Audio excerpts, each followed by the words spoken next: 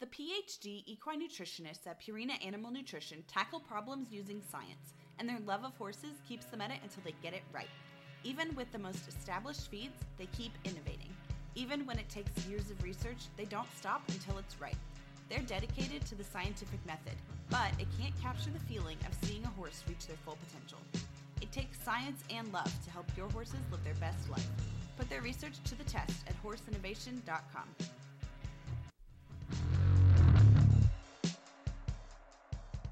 Hey everyone, welcome back to another episode of The Ride. This is Jillian here. Nicole is busy sending the winter issue of Horse and Rider off to print today, so it's just going to be me on this episode. This interview is with Meagan DeLisle, who is the Media and Communications Manager at the United States Eventing Association. So we kind of talk a little bit about her career in the horse industry and how she got to where she is today. And then we also talk about how she went from being a hunter jumper, eventing rider, and then made a pretty drastic switch to the ranch riding. So we kind of go over, the things that are similar between the two disciplines that she's noticed and just some different things that she's learned along the way. So enjoy this episode, and here's Meagan.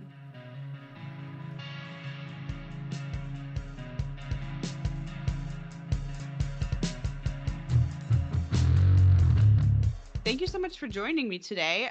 Let's kind of first start talking about your career and kind of how you found your way to a career in the equine industry. Yeah. So I started out like every, college graduate. Well, even before college, when people would ask me what I wanted to do after high school and after college, I always said, well, I want to do something with horses, but I had no clue what. And the old saying, like, to make money in horses, you have to start with even more money. And that was not anything I had.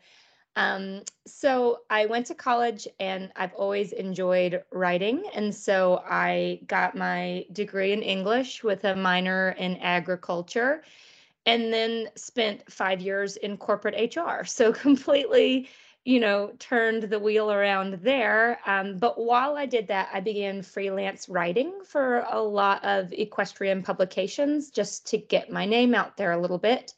And that transitioned into a part-time digital editor position for an online hunter jumper news source. And from there, it just kind of continued to grow. I went and worked for a equine marketing and media agency, spent some time there focusing on hunter jumpers and dressage. I took on a few freelance clients doing digital marketing in the horse world. And then eventually I transitioned over to where I am now working for the United States Eventing Association. And I am their media and communications manager. And I've been there for a little over a year now. And I don't think I don't believe in using the word dream job, because if everyone had their dream, no one would be working. We'd all just have lots of money and riding horses all the time. But if I could get as close to my dream job as possible, I would say I have it right now. I thoroughly enjoy what I do. That's awesome. Yeah, I completely agree with that. The dream would be not working and riding horses all day, but we're very lucky that we get to at least spend our workday writing and talking about horses. So kind of walk me through like a day in the life of your job. I know that I feel like, especially with my job, there's not a single day that's the same, but what are some things that you do every day? Yeah, you're totally right. Nothing is ever the same. On a typical day to day, we have our magazine, Eventing USA. So I am managing and overseeing the production of the magazine. We have an online news source, useventing.com, and I'm helping wrangle freelancers and curate content myself, conducting interviews. And then we do a lot of original coverage of horse trials across the United States. So typically I'm traveling and photographing and writing articles and interviewing top riders. And that is a treat for me. I thoroughly enjoy being involved in the sport, especially now that I'm not personally competing in it anymore. It gives me the opportunity to really stay involved in that aspect. And then, of course, there's the other day-to-day of just managing my team and working with social media, developing media and marketing plans with our marketing team, A lot of logistics. Our team is very small, so we make a lot of amazing big things happen with very little manpower. And I'm so proud of everything that we do every day. And it's really nice to kind of know that I've gotten to put my stamp on it a little bit. Yeah, definitely. I can relate to the small team. I feel like you would think that we have a lot of manpower behind what we do, but we really, for Horse and Rider, it's me and Nicole and our art director Michelle, and that's pretty much who gets the magazine out the door. So I'm sure you are the same way. Yeah, yep, I can um, relate. yeah, but I love, like you said, being able to kind of put your stamp on it. I think that is one thing that is nice about having a small team, is that it really is your work, and that definitely feels good when at the end of the day when you're sending the magazine to print and you're like, I did all of this. It's a good feeling. um, but tell me a little bit about your riding history. I know that you've started hunter jumper, I would assume, and then I don't know, just walk me through that, because I'm not totally sure. I know you show the ranch riding now, but it took you a while to end up there, so. Yeah. So I have a bit of a all over the place writing history. And I guess the brief summary of it is I do not belong to a horsey family. And my family jokes that one of my first words was horse, and they were like, we don't even know what to do with this kid. And when I was 5, I started begging for my first horse. We grew up on a cattle farm and a row crop farm, and I wanted a pony, and my dad said, at 5, like if I put in hours on the farm, I could have my first pony. And I got her when I was about 8. And um, in all respects, she was the best first pony because she was the worst first pony. She was terrible, and I loved her for it. Part of it I brought on myself because I absolutely refused to carry my tack all the way from the garage at the house to the barn. So I would just get her halter and her lead rope and go wrangle her. And she was a pony. So like she knew the bucket of grain trick. She wasn't going to fall for that. So spent 45 minutes trying to catch her, find something to climb up on her with, and then she would promptly just kind of bolt or give a little tiny hop and unseat me. And so that taught me a lot from a young age. And from there, I just kind of dabbled throughout my youth. I just kind of rode for fun. I got to work for a gentleman down the road who bred quarter horses, more for team roping. So I got to foal my first colt, which was really cool, and learn some groundwork. And I took some official riding lessons from a local CHA trainer for about a year, and then that person moved. And we just don't really have a huge community of horse people where I live. It's a lot of rodeo. And I did dabble in rodeo a bit, but I just never really like got bit by the bug. And it was in college, which I did not want to go to, in orientation, that there was a presentation about the college equestrian team. And my mom got all excited thinking that was what was going to keep me in college for 4 years. And I was so excited. You didn't have to have a horse of your own. I had just retired my pony, so I didn't have anything to ride and didn't have any money. So I couldn't buy something. So I go to the barn for open barn day, and everyone's wearing tight pants and helmets and tall boots. And I was like, what have I gotten myself into? Southeast Missouri State University at the time only had a hunt seat team. And I kind of wrote it off as like, well, I'll never compete, but this will at least like give me something to do after school, and wound up falling in love with it. And so I competed all 4 years of college. And actually, my sophomore year, I worked my butt off. If I wasn't in school and I wasn't riding, I was working, and saved up and bought my first hunter, which in hindsight feels like it was kismet because he was a little quarter horse, and showed him locally on the hunter jumpers. And then I graduated college and I was poor. So I had to step away for a couple of years. And my then fiance, now husband, was like, okay, we're going to buy you a horse because you need a hobby. He farms. So he was gone all the time, and I was at home alone. And so we bought a thoroughbred, like $3,000. I had no like there was no need for me to have a thoroughbred, but that's what I purchased. I did that multiple times throughout my life. Like that was what I could afford, so that's what I did. And for several years, showed on the local hunter jumper circuit, and then just kept working and saving my money and buying nicer horses. Showed a little bit on the rated show jumping circuit, but it's very expensive to do that. And I was having a hard time keeping up with the Joneses a little bit and showing as often as I wanted to. And my trainer would often take her young sport horse prospects eventing because she thought the cross country was really good for them. And she came to me one day and was like, I think you're too poor to show jump. So why don't you try eventing? And I said, no way, because I had seen eventing. I thought they were all crazy.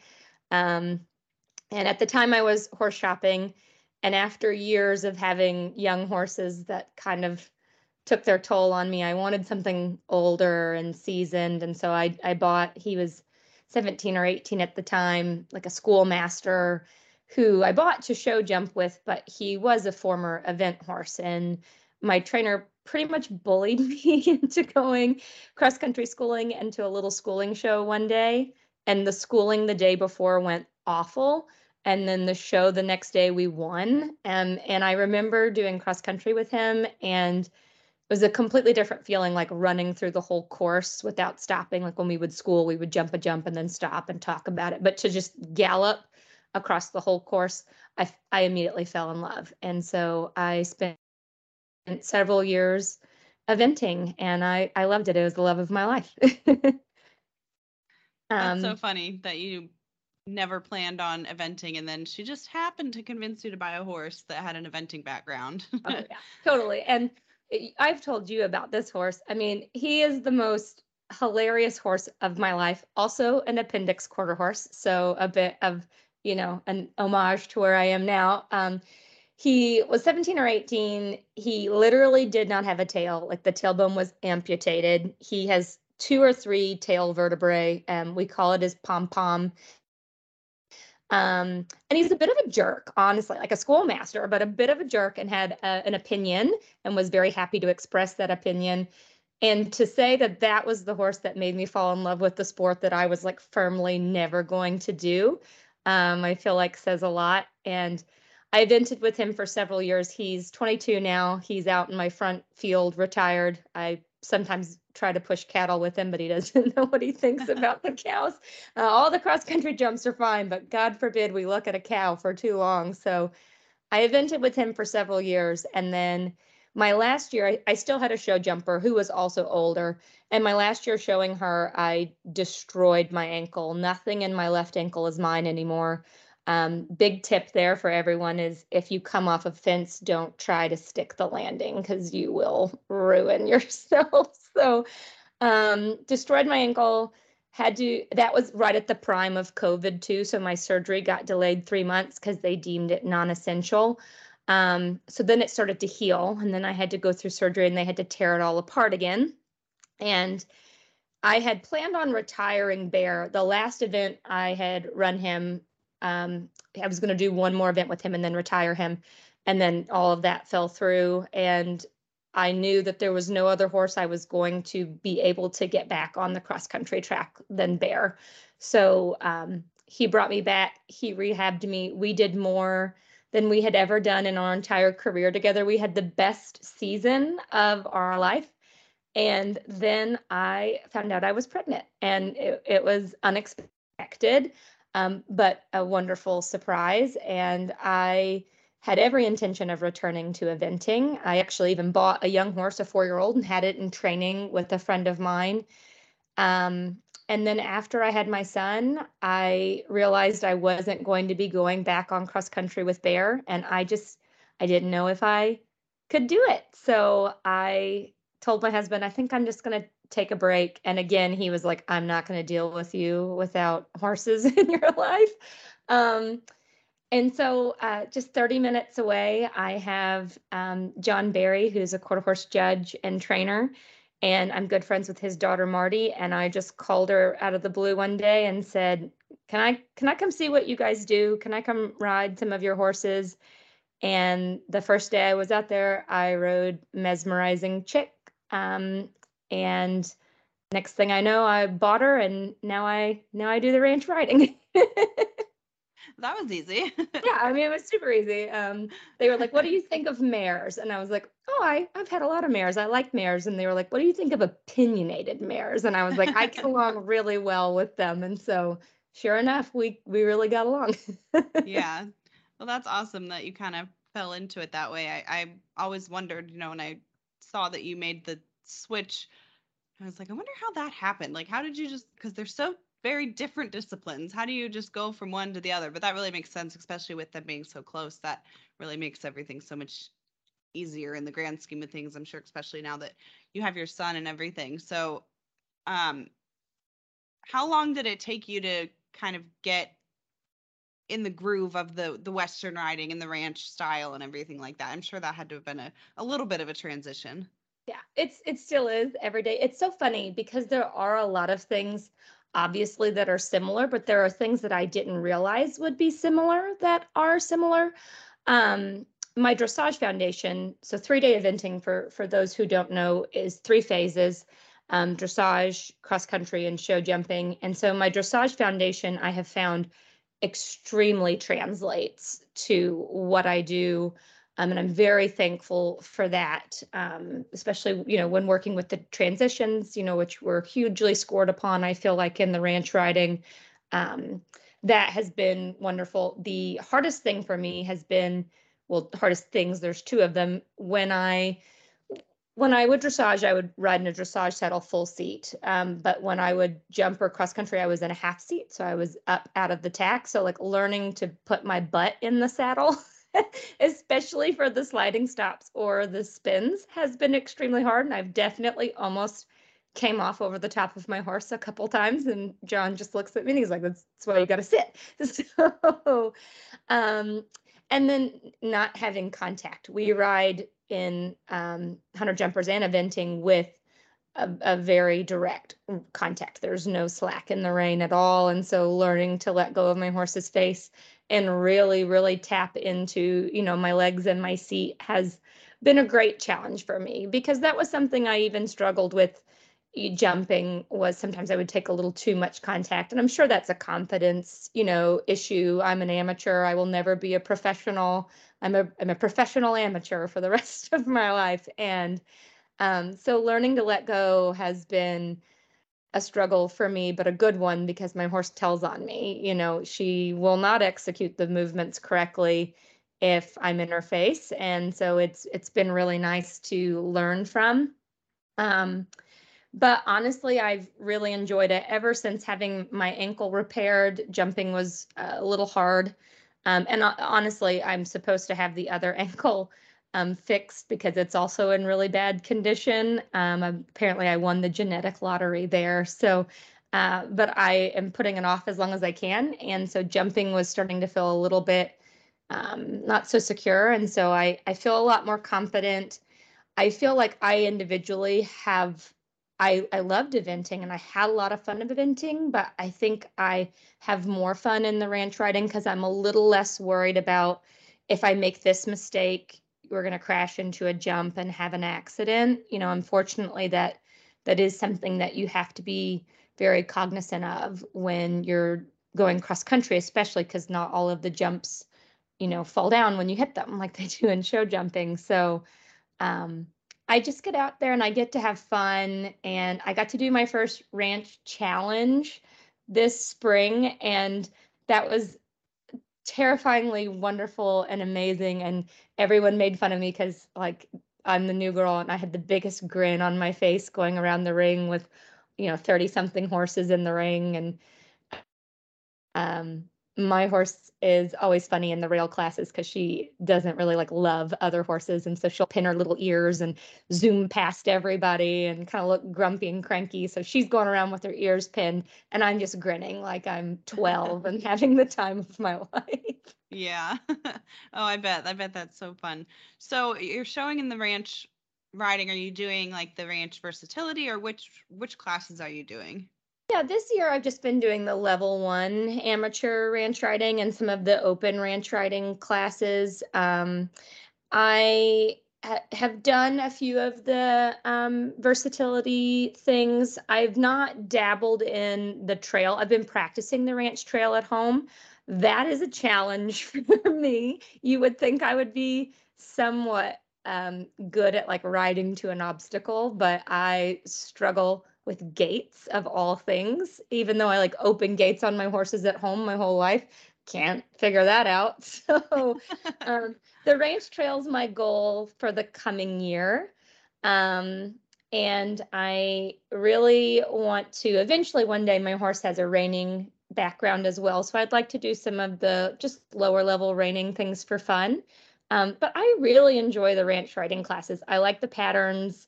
It reminds me of dressage. And it for me, it's a lot of fun because my horse is, she's a wonderful horse. If I ride her correctly, she does really, really well.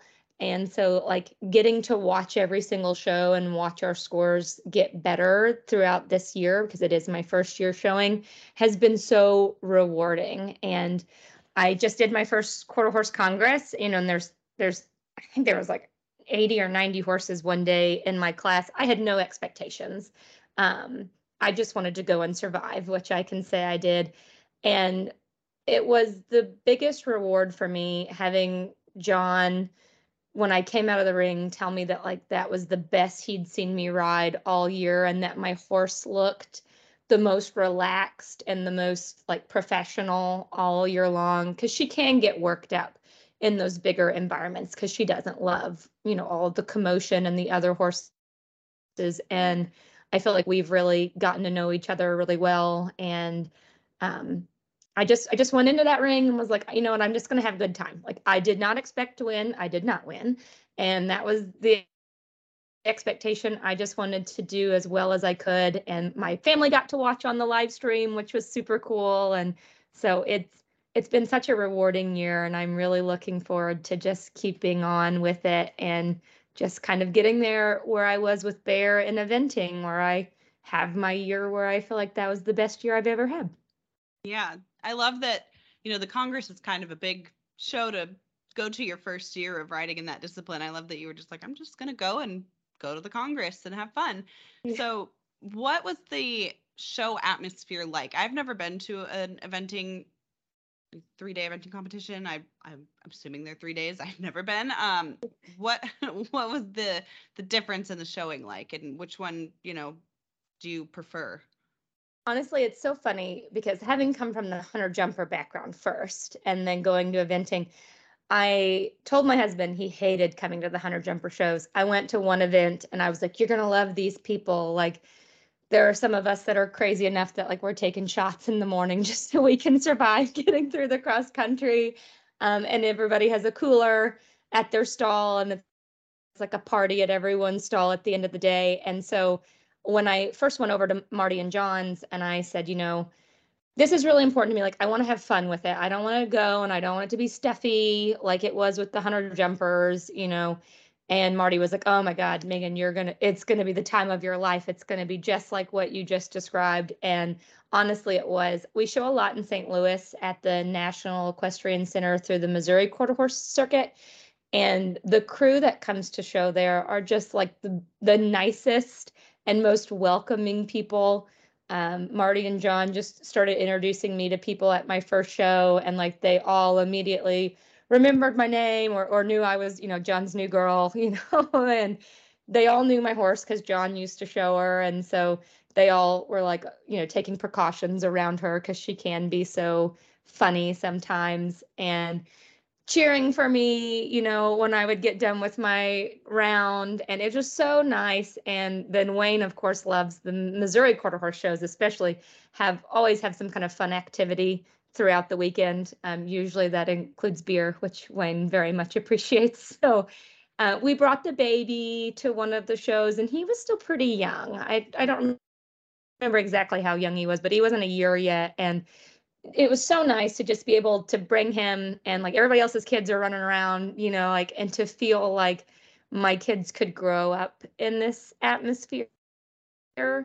Um, and so it was very similar. And so that felt a lot like home The eventers, you'll be riding to the end gate or to the start box, and it's not uncommon for every single rider to look at you and say, "Hey, have a great ride." And so I find myself doing that to the quarter horse people, and they like love it, and they respond and they tell you to have a good ride, or they ask how your ride was. And I've just found the community to be so kind and welcoming. And I felt that way at Congress too. I had no expectations to show at Congress this year. I didn't even think John was going to let me go. And then I think my last show went well enough that I came to the barn one day and he was like, "You booked your hotel for Congress, right?" And I was like, "Oh, wait, I'm going?" Like I wasn't prepared for that. So um I went and, there's all these people, and we had an aisle with people that we knew, and our barn crew is just so sweet and, always watches my rides and cheers me on. And our neighbors were asking how things went. And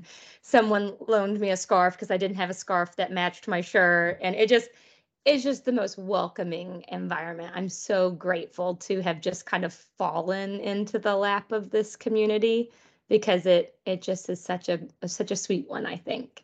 That's awesome. I'm so glad to hear that you're, just kind of found your community and that you're loving it. I never would have, honestly, I've never really thought about what the eventing, atmosphere is like, but I never would have thought that it would be similar to the ranch riding world. But I can see that how they kind of are the same, as they just are there for a good time and everyone is supporting each other. And I think that's such an important part of the horse community that a lot of disciplines are missing and could definitely use some more of. So I love that you're, finding the different disciplines that have that aspect. So that's great.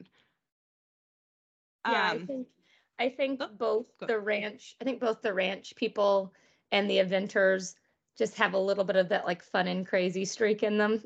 And so that resonates very well with me. Yeah, I love it.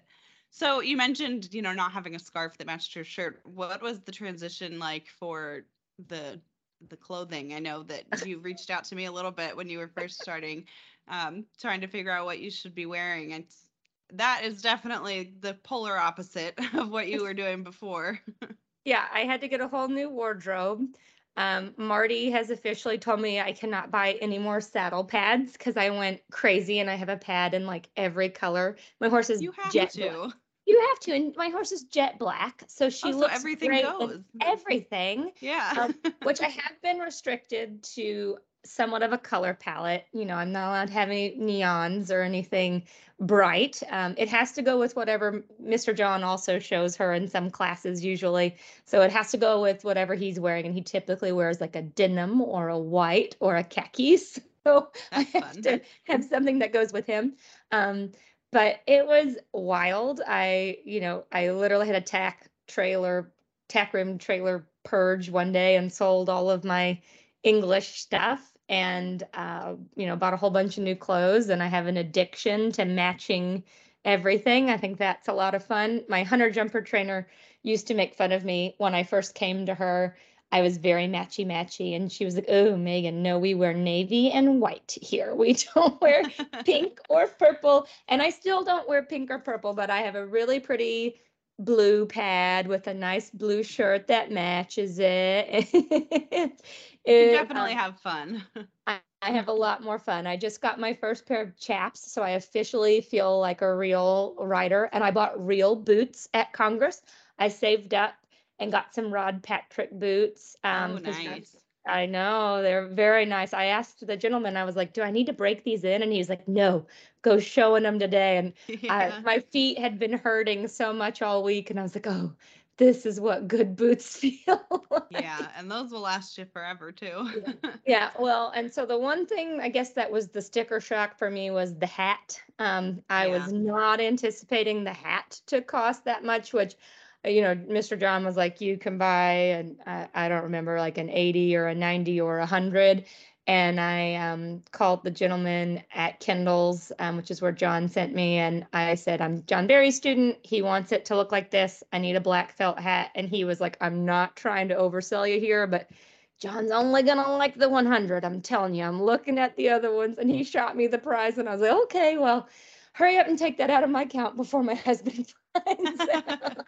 But it's going to last me forever. And it's a super nice hat. I get compliments on it everywhere I go. Yeah. Yeah. That's funny that I kind of went through that too. And I never really, growing up with showing and horses and everything, I didn't really pay attention to what level or my felt hat was, but then Yeah. now that I'm buying my own stuff, I'm like, I could just buy like the cheap, whatever X 30, 50X hat. And then I'm like, no, you really can't, because you have to No. get it shaped every week, and especially in Yeah. Florida, like it just melts basically. So you like the Yeah. the higher quality, it really does make a difference in the long run. But it is, you would never think people would pay that much for a cowboy hat. It Yeah. is. I told my parents, who again are not horsey, and they were like, "Oh my God, Megan, can't you find an affordable horse sport?" And I was like, "Well, if you find it, let me know, because I've done Yeah, a me little bit too. of it all." Yeah, yeah, you really have. And Yeah. the helmets are, they're just as expensive, if not more, but at least they like provide protection. So the cowboy hat is that's really all for looks, but It they looks do look good. good. It Yeah. looks good. Makes the look all come together, that's for Yeah. sure. Um, well, awesome. Thank you so much for talking to me. I'm excited to kind of get it out there that people are able to have a career in the equine industry without necessarily being a groom or a trainer or and that kind of thing. I think that there are so many different paths that people can go down that I wish I would have known about sooner. So I'm really excited that we were kind of able to talk about your career. And if you have anything else that you would like to mention about your job and what you do or anything, Yeah. feel free. Yeah, I definitely, there are so many avenues out there, and even more and more coming available. And I think the biggest thing I would tell people is to, make connections and do internships. And I know it's not the norm to say this in kind of the work culture that we're in these days, but a lot of things that I did in the beginning, I did for, pennies, it was side jobs, and I did just to make connections and get my name out there. And um, I know that's not something that everyone can do, but it was the foundation of my career. And so maybe a year or two of sacrifice and working for a little less than I think I was probably worth at the time really did everything for me. And I'm so grateful for what I do as a career, especially like I said, now that I'm not eventing myself, I'm so involved in the sport. I get to go to the horse trials and feel the thrill. But then I get to go home and ride the way I ride now. And everyone at the USCA loves that I'm a cowgirl. They think it's hilarious. And my eventing friends will be like, "When are you going to be back out, at the horse trials?" And I'm like, "Don't you know I'm a cowgirl now?" Awesome. Well, thank you so much. I'm so glad that we were able to talk and kind of go over everything that you've been doing recently.